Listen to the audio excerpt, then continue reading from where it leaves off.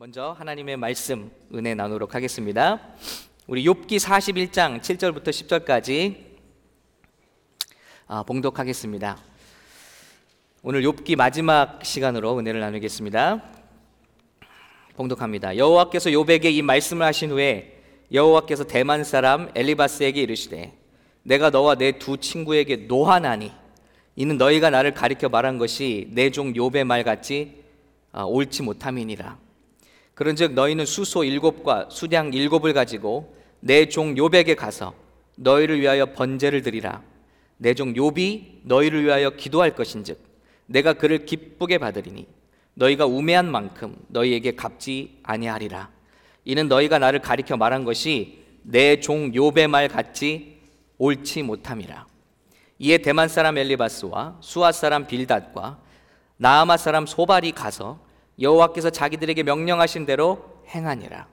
여호와께서 욥을 기쁘게 받으셨더라. 함께 읽겠습니다. 10절 시작. 욥이 그들의 친구들을 위하여 기도할 때 여호와께서 욥의 곤경을 돌이키시고 여호와께서 욥에게 이전 모든 소유보다 갑절이나 주신지라. 아멘. 오늘 말씀을 통해서 욥기 마지막으로 회복의 계절이 오면 이라는 제목으로 은혜 나누겠습니다. 여러분, 우리 욥기를 통해서 가진 질문이 있습니다. 정말 예수 잘 믿으면 잘 되는가? 문제가 사라지는가? 하는 것이죠. 고난을 당하지 않는가? 그러나 우리 삶을 보면 너무 공식에 맞지 않은 일들이 일어납니다. 평생 주님의 일을 하셨던 분들이 병을 얻습니다. 우리 그런 분만 아니라 그분의 가족들까지 고통을 당합니다.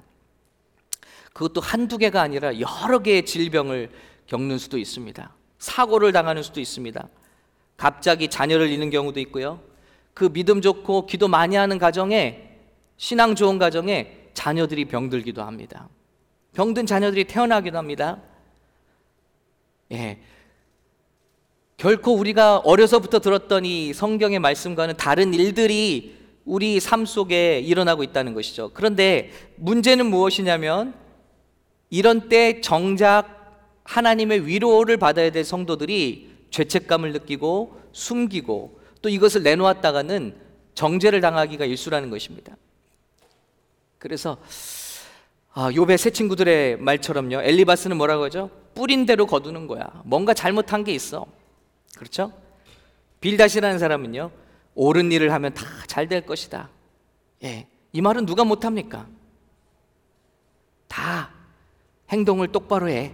그러면 이 어려움이 다 고쳐질 거야.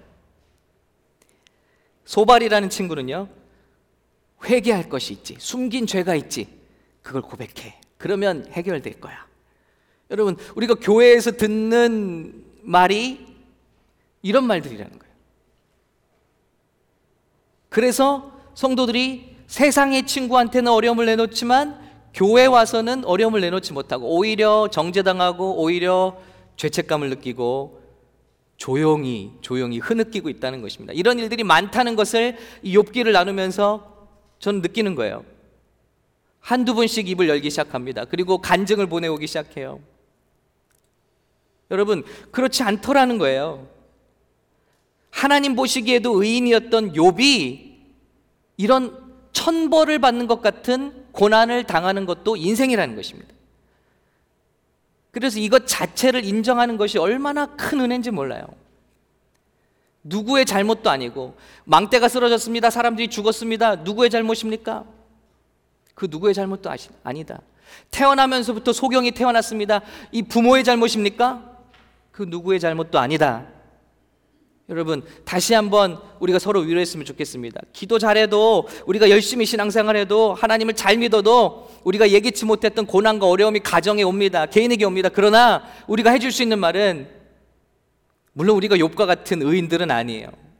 그러나 우리가 위로할 수 있는 말은, 괜찮아요, 집사님 잘못이 아니에요. 괜찮아요, 부모님 여러분의 잘못이 아니에요.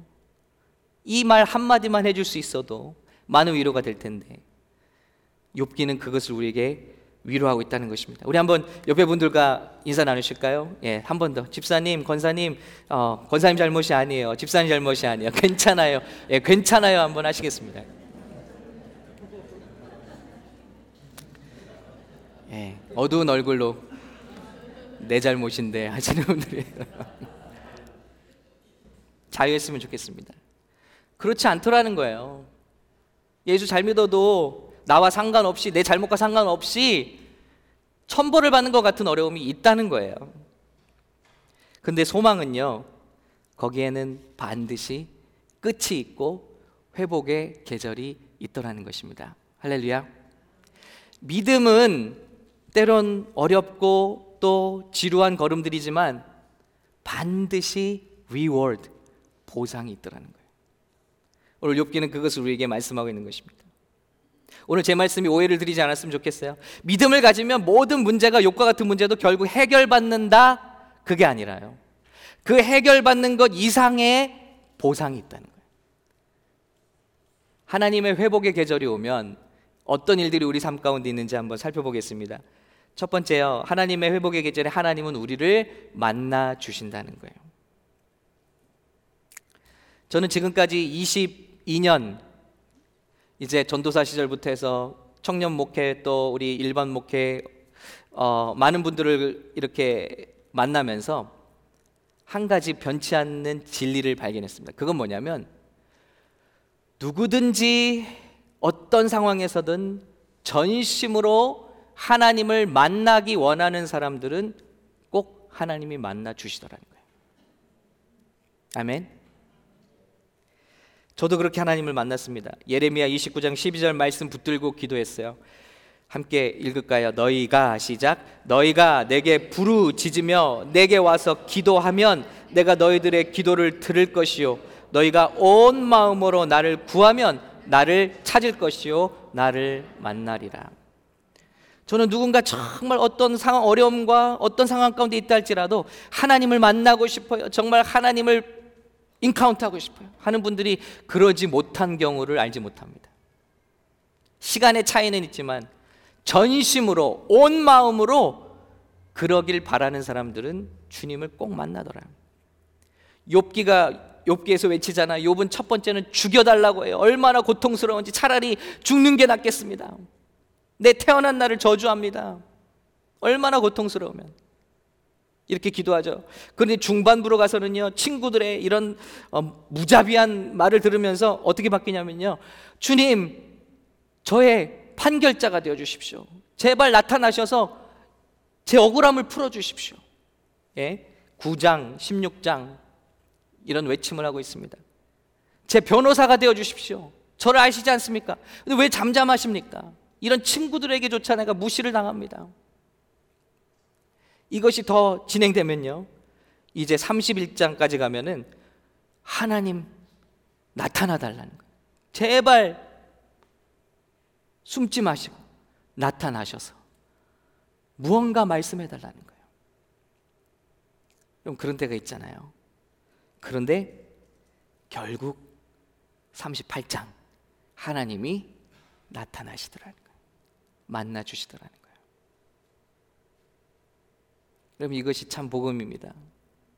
우리를 둘러싼 문제가 많지만 우리가 그 문제 가운데 하나님을 요구한다면요, 하나님을 정말 만나기를 사모한다면요, 하나님은 단 한 사람도 돌려보내시지 않더라. 사복음서를 보시기 바랍니다. 누구든지 예수께 나오는 사람들을 단 한 사람도 돌려보내시지 않아요. 물론 믿음을 시험하실 때가 있습니다. 가나안 여인의 믿음을 시험하시죠. 나는 개에게 보내심을 받지 않았다. 그러나 그 여인이 고백합니다. 개라도 주인의 상에서 나오는 그 부스러기를 먹지 않습니까? 여인아, 내 믿음이 크도다. 주님을 만나는 것입니다. 여러분, 복음서를 읽어보시기 바라요. 단 한 사람도 예수님께 왔으나 예수님이 거절해서 돌아간 사람이 없다는 거예요. 성경을 읽어보시기 바랍니다. 구약이나 신약을 통틀어서 전심으로 하나님을 바라고 찾던 사람들은 반드시 하나님 만나 주시더라는 거예요. 왜냐하면 하나님은 저 우상과 돌과 나무 같은 거짓신이 아니라, 우상단지가 아니라 살아계신, 우리를 사랑하시는 하나님이시기 때문인 줄로 믿습니다. 하나님을 만날 수 있어요. 회복의 계절에 하나님이 반드시 만나 주십니다. 그래서 우리는 기다리는 거예요. 그게 믿음입니다. 두 번째, 회복의 계절이 되면요, 그 하나님을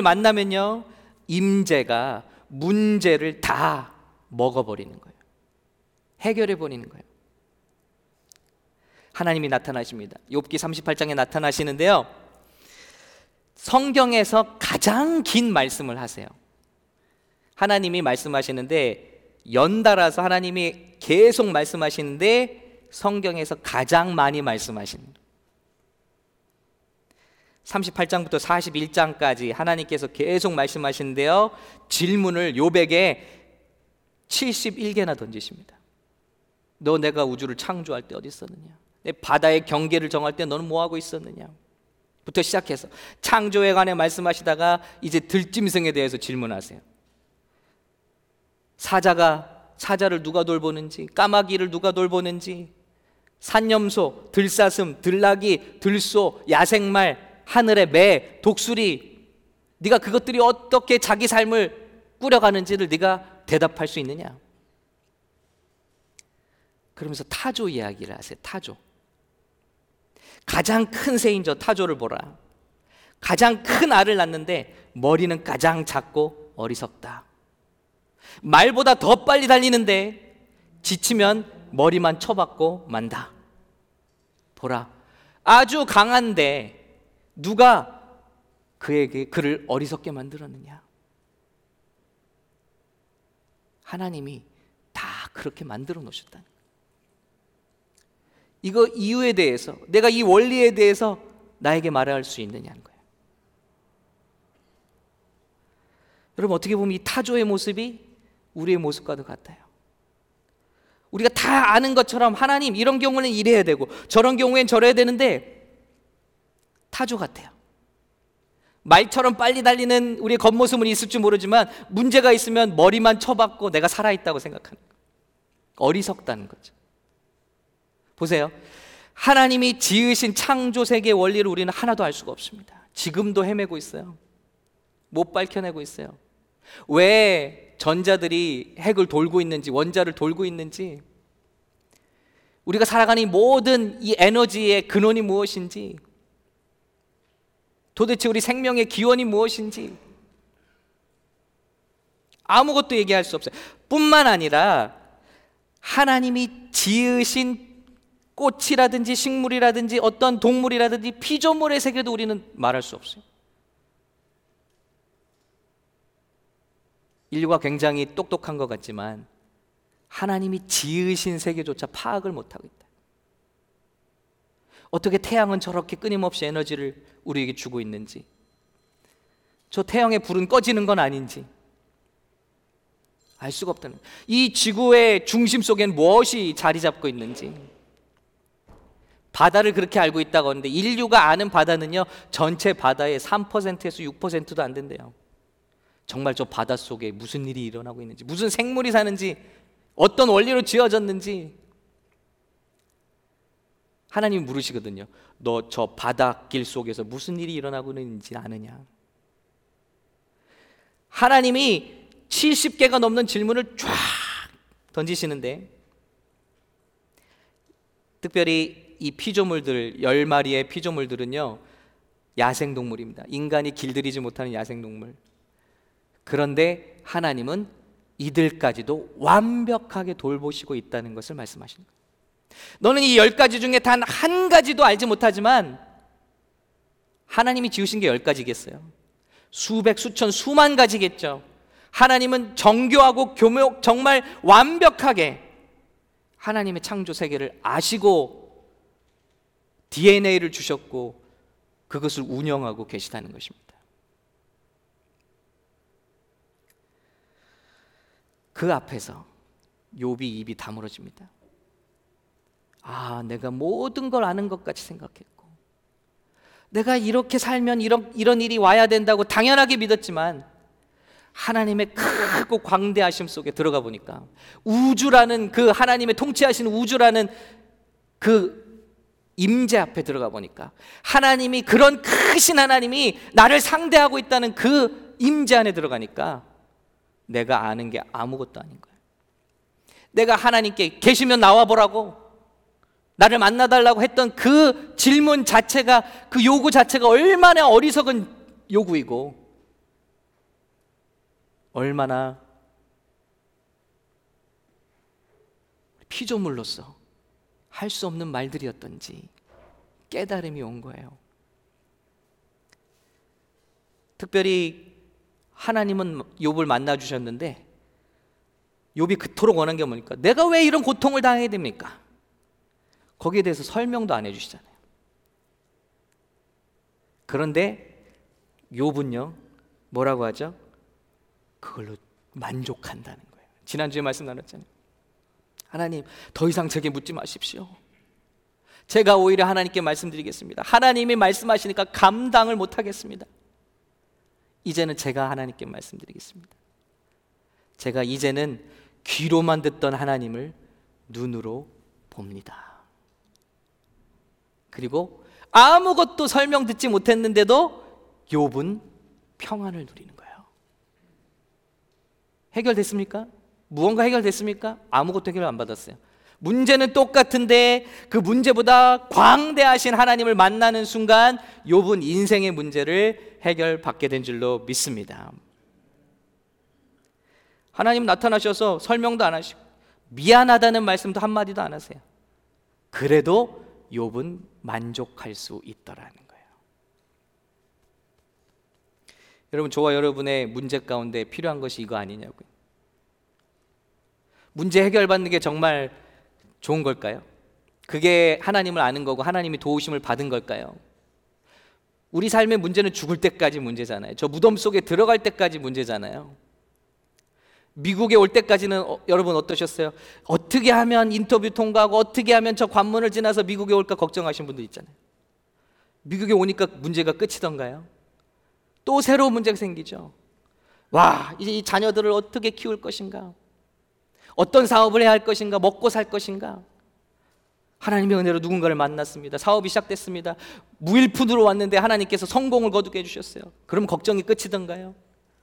아, 우리 자녀가 공부했는데 이젠 학교에서 말썽을 부리죠. 그럼 그 문제 해결받으면 끝이던가요? 학교를 졸업하니까 이제 직장 가야죠.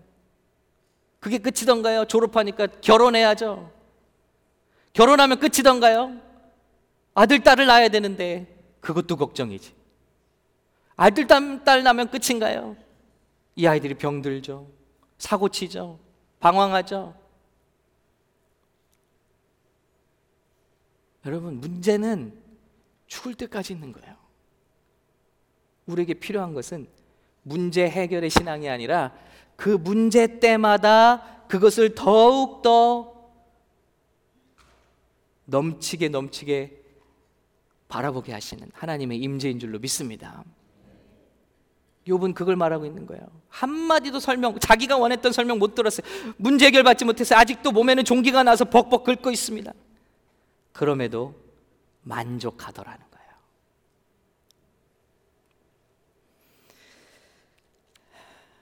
(42장 1절) 욥이 여호와께 대답하여 이르되 주께서는 못하실 일이 없사오며 무슨 계획이든지 못 이루실 것이 없는 줄 아오니 무지한 말로 이치를 가리는 자가 누구니까?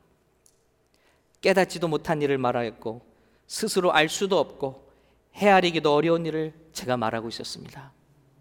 내가 말하겠사오니 주께서 들으시고 내가 주께 묻겠사오니 주여 내게 알게 하옵소서. 저에게 묻지 마세요. 한마디도 못하겠습니다. 주님 질문 앞에, 그 광대하신 주님 앞에.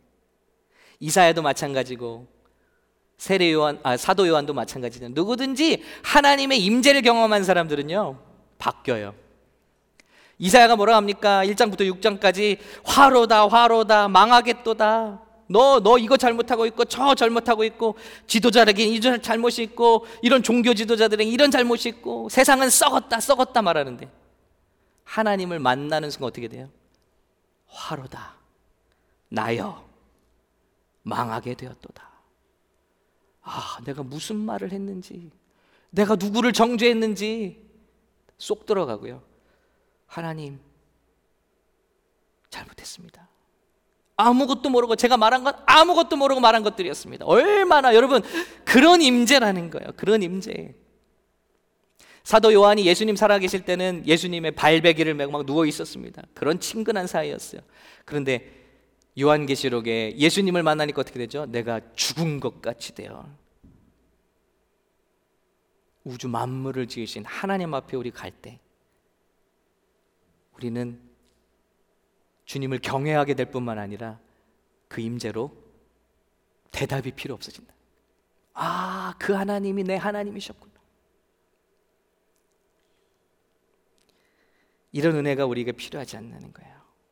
내가 주께 대하여 귀로 듣기만 하였사오나 이제는 눈으로 주를 배움나이다. 나와 함께 하시는 주님을 내가 이제야 본다는 것입니다. 할렐루야. 여러분, 문제는 끊이지 않아요. 그러나 문제 가운데서 나와 함께 하시는 주님을 바라보는 게 믿음이에요. 이게 해결책이라는 거예요. 문제가 있어요. 그러나 좋은 것을 바라보는 것이죠. 하나님이 함께 하시는 증거. 제가 지금 교회가 이제 만 7년이 돼 갑니다. 그런데 한 6년 전쯤 같아요. 교회가 세워지고 이제 교회에 필요한 물건들을 얻으러 교회 마침 안 계시니까 좀 말씀을 드려야 될 것 같아요. 한국에 가신 우리 신모 씨의 아드님 모현중 집사님, 네. 네. 우리 집사님과 또 한 분과 저와 이렇게 교회에 필요한 물건을 중고 물품을 사러 갔어요. 그때는 이제 6년 전이니까 저도 30대였잖아요. 더 젊었죠. 지금도 젊지만 더 젊었죠. 그런데 그 예수 안 믿는 분들 오피스에서 내다 놓은 물건을 저희가 실러 갔는데, 그분이 저희가 이렇게 3명이 가니까 전 또 이제 이런 양복 입고 간 게 아니잖아요. 편한 옷 입고 일할 거니까 갔는데, 그 파시는 분이 저를 위아래로 훑어보세요. 그러면서 아니 목사님이세요? 그러시는 거예요. 아유 젊으시네. 나이가 어떻게 되세요? 그러시는 거예요. 우리 한국 사람은 나이를 항상 묻는지. 예. 싸우다가도 너 몇 살이야로 끝나잖아요. 그래서 제가 여기까지 저 먹을 만큼 먹었습니다 라고 하려다가 30 몇 살입니다.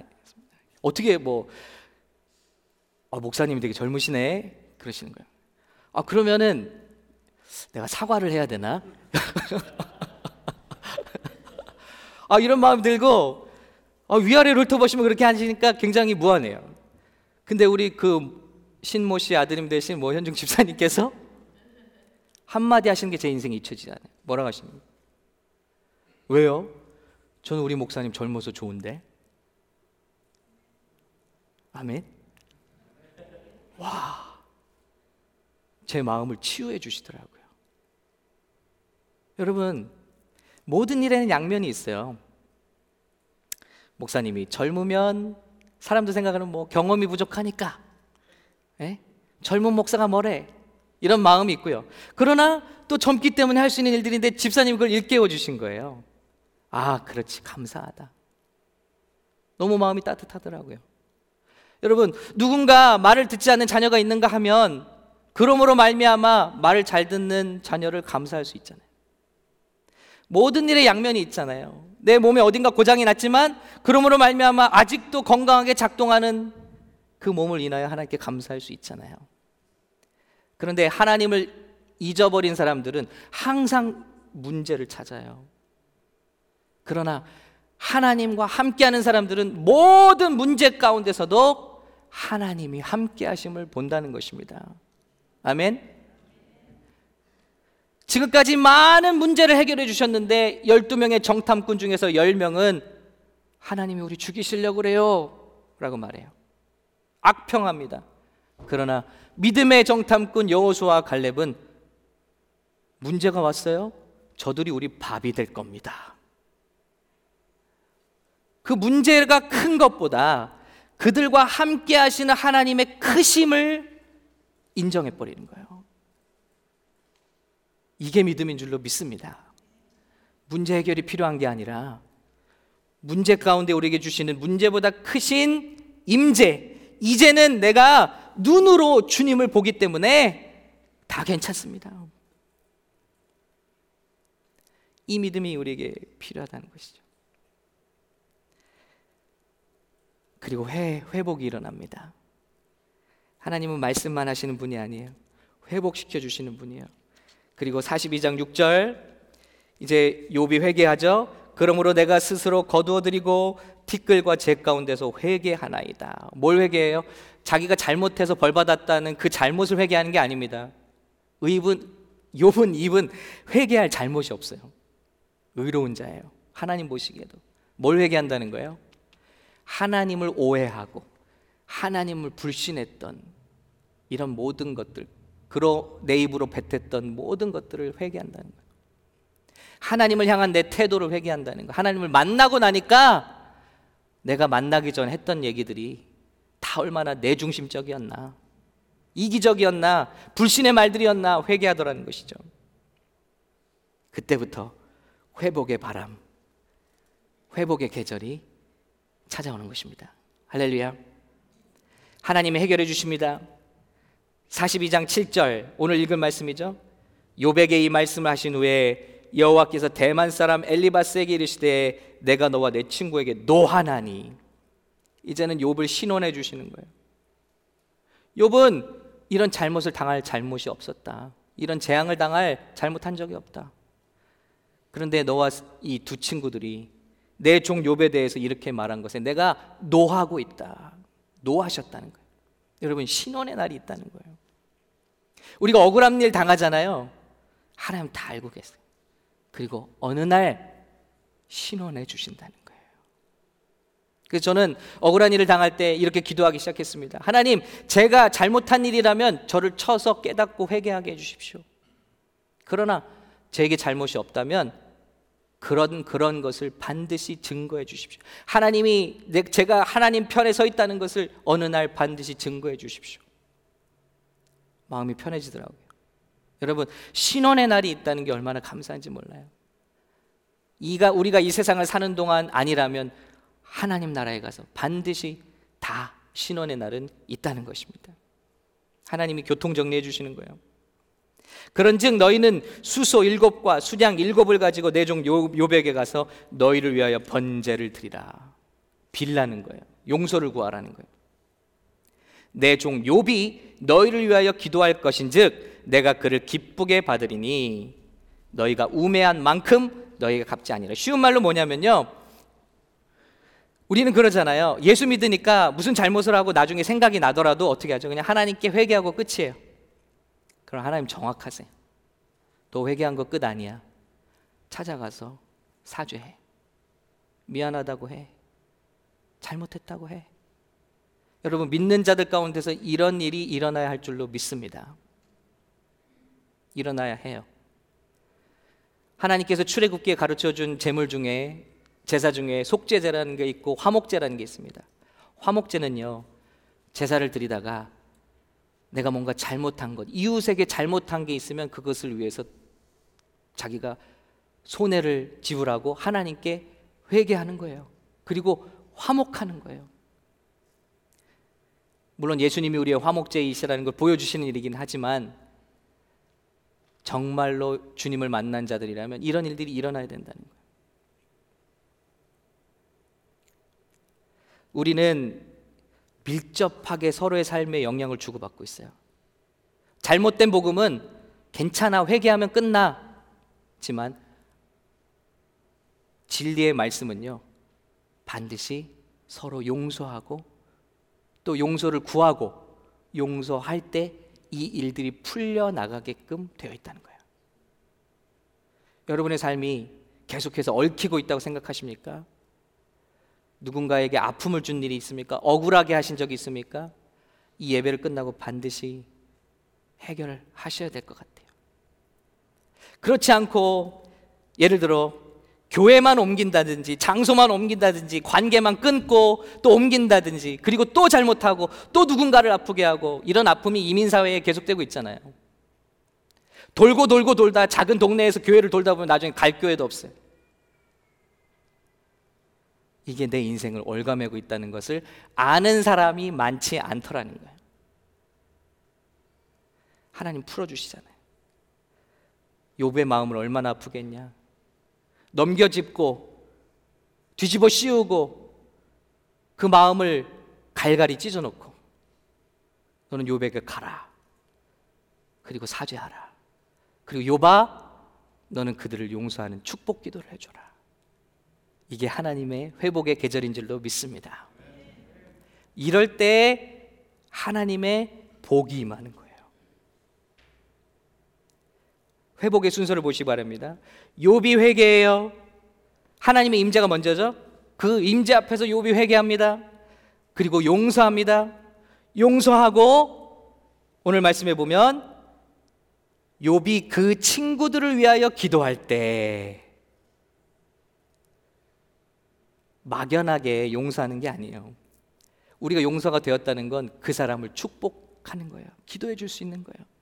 욥이 그의 친구들을, 용서를 구하는 욥의 친구들을 위하여 기도해 줄 때 여호와께서 욥의 곤경을 돌이키시고 여호와께서 욥에게 이전 모든 소유보다 갑절이나 주신지라. 오, 내가 축복하고 용서하고 기도하기 시작할 때 욥 안에 질병이 다 해결되더라. 할렐루야. 치유를 받더라. 그리고 하나님께서 잃어버린 물질도 되찾게 해주시더라. 그래서 용서하고 났더니 건강이 돌아오고요, 물질이 회복됩니다. 그 다음에 11절이에요. 명예가 회복돼요. 이에 그의 모든 형제와 자매와 이전에 알던 이들이 다 와서 그의 집에서 그와 함께 음식을 먹고 여호와께서 그에게 내리신 모든 재앙에 관하여 그를 위하여 슬퍼하며 위로하고 각각 금고리 하나씩을 주었더라. 이제는 떠났던 자들이 다 돌아와서 사과를 하고 용서를 구하고 천국이 이루어지는 거예요. 그의 잃어버렸던 명예가 뭐죠? 당신은 천벌을 받지 않고요, 어떻게 이런 고통을 당할 수 있나?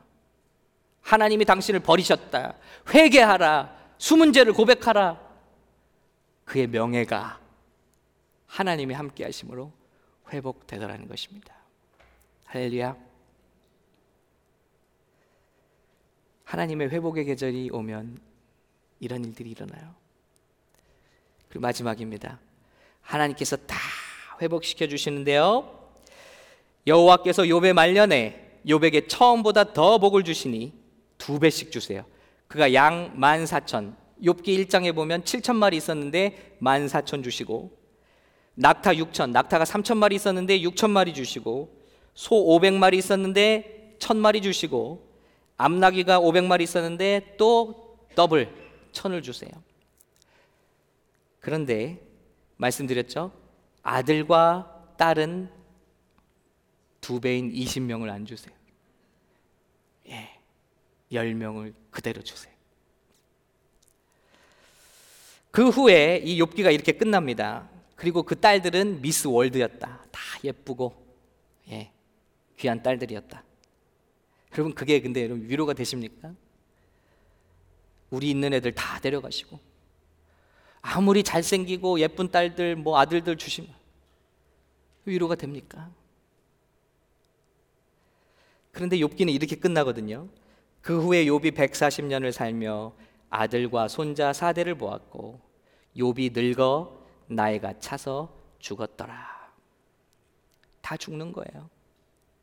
이 땅에서 의로운 사람도 죽고 죄 많은 사람도 죽고 돈 많은 사람도 죽고 거지도 죽고 유명한 자도 죽고 무명한 자도 죽고 결국 우린 다 죽는다. 욥이 받은 소망은 무엇입니까? 10명 자녀 데려가셨지만 죽고 나면 그 자녀들 만나러 가는 거예요. 할렐루야. 이것이 예수 믿는 저와 여러분이 있는 소망인 줄로 믿습니다. 부활의 소망이요, 영생의 소망이요. 물론 이 땅에서처럼 이거 말씀드리면 굉장히 곤란해 하시는 분들, 그래요? 그 왼수 같은 남편을 또 만난단 말이에요? 평생 원수였네. 영생 원수 되겠네. 영생 원수. 물론 우리가 이 땅에서 가진 관계로 만나는 거 아닙니다. 장가가고 시집가고 그런 관계가 아니지만 우리는 알아볼 수 있어요. 서로를 알아볼 수 있어요. 그렇기 때문에 하나님은 아들, 딸에 대해서는 20명으로 채워주시지 않고 죽음 다음에 만날 소망의 길을 열어주시지 않았냐는 거예요. 이 땅에서 2배를 받건 3배를 받건 병이 있었는데 고침을 받건 망했었는데 돈을 많이 벌건 결국은 다 죽는다라는 게 결론입니다. 그런데 부활과 영생의 소망이 있다는 것이 우리에게 얼마나 감사한 일이냐는 것입니다. 욥기가 그렇게 끝납니다. 여러분, 욥기는요 고난의 이유를 설명하는 책도 아니고요, 믿음이 좋다고 우리가 복 받는다고 얘기하는 책도 아니고요, 고난은 미스테리구나, 신비로구나, 신비로 남겨놓는 책입니다. 그리고 고난의 이유를 설명하는 책이 아니라 어떤 고난 속에서도 믿음은 어떻게 반응하느냐, 참 믿음은 어떻게 반응하느냐, 하나님을 믿을 만한 모든 조건을 다 빼앗겼을 그때에도 하나님을 신뢰하느냐, 할 수 있느냐, 이것을 증거하는 책이라는 것입니다. 그러므로 이스라엘 사람들은, 유대인들은 이 욥기를 알기 때문에 나치의 그런 무자비한 살육 속에서도, 이 세상의 모든 풍파 속에서도 묵묵히 이겨낼 수 있지 않았을까 생각을 해보는 것입니다. 왜 우리가 이런 고통을 당해야 됩니까? 알 수는 없지만 하나님이 저 폭풍 속에 계시다는 거예요. 그분이 모르시는 건 없고, 그리고 그분이 우리와 함께 하시기 때문에 우리는 이 길을 걸어갈 수 있다는 것입니다. 놀라운 것은요, 이 사랑과 믿음은 빼앗겨 볼 때야 증거가 된다는 거예요. 그렇게 내가 원하고 간절히 바랄 때는 기도했어요. 그런데 이것을 다 하나님이 가져가 버리시니까 내가 하나님을 사랑하는지 하나님이 주신 복을 사랑하는지가 대번에 나오더라는 거예요. 그러기에 고난은 참 좋은 시험이라는 거예요. 우리의 믿음을 드러낼 수 있는 귀한 찬스라는 것입니다. 정리해보면 욥은 어떻게 이 고난을 이겨냈습니까? 아파하고 절규했습니다. 그러나 기도의 끈을 놓지 않았습니다. 하나님을 신뢰하고 기다렸습니다. 근데 하나님은 모두를 보고 계셨고 때가 되면 만나 주시더라는 것입니다. 그리고 우리에게 주시는 소망은 이 땅에서 그런 일이 혹 일어나지 않는다 할지라도 우리는 부활의 소망을 가진 자라는 것을 우리에게 보여주고 계신 줄로 믿습니다. 여러분, 우리가 이겨내지 못할 시련이 어디 있겠습니까? 오늘날 수많은 우리 사람들이 어려움 가운데 극단적인 생각을 하고 또 포기하고 신앙을 포기하고 관계를 포기하고 삶을 포기하려는 많은 이들이 있습니다. 우리 욥기를 다시 한번 깊이 묵상하시면서 오늘 그런 분들이 다 주님 앞에 회복되시고 살아나게 되시기를 예수님의 이름으로 축원합니다.